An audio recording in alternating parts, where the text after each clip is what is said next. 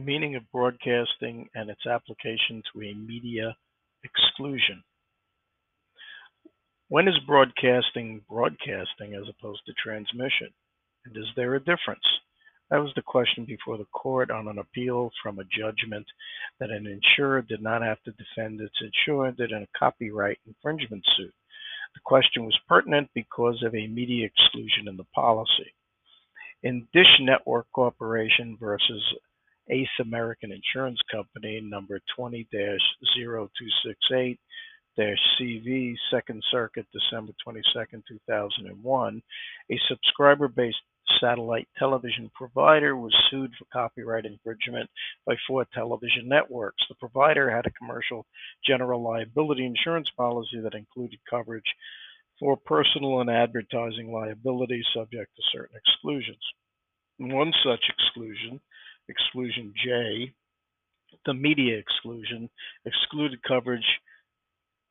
from coverage any liability arising from, quote, personal and advertising injury committed by an insured whose business is, among other things, advertising, broadcasting, publishing, or telecasting, end quote. The insurer denied coverage based on the media exclusion. The policyholder brought suit, and the district court granted summary judgment to the insurer because of the media exclusion. On appeal, the Second Circuit affirmed.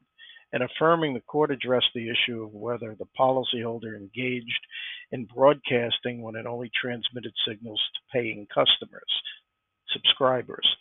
The court noted that there have been 3 other cases on the same issue, 2, a district court and circuit court, that upheld the media exclusion as the district court did here, finding that the policyholder was broadcasting even though it was transmitting only to subscribers, and 1 that found the term broadcast to be ambiguous.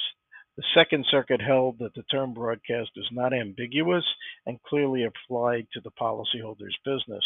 The court found that the definition of broadcast fit exactly what the policyholder was doing, quote, transmitting a signal, especially a radio or television signal, to some number of receivers, end quote.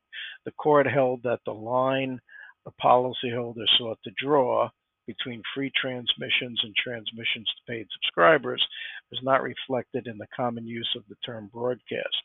The court also rejected the policyholder's argument that a specialized meaning of broadcast was intended to apply to the policy because the language of the policy did not suggest any intention to adopt a specialized definition of broadcasting. Interestingly, in recounting the facts, the court noted that the insurance broker recommended that the policyholder purchase a broadcaster's errors and omissions policy, which the policyholder declined to do. Thus, the need to try to fit within the CGL policy and get around the media exclusion. Thank you.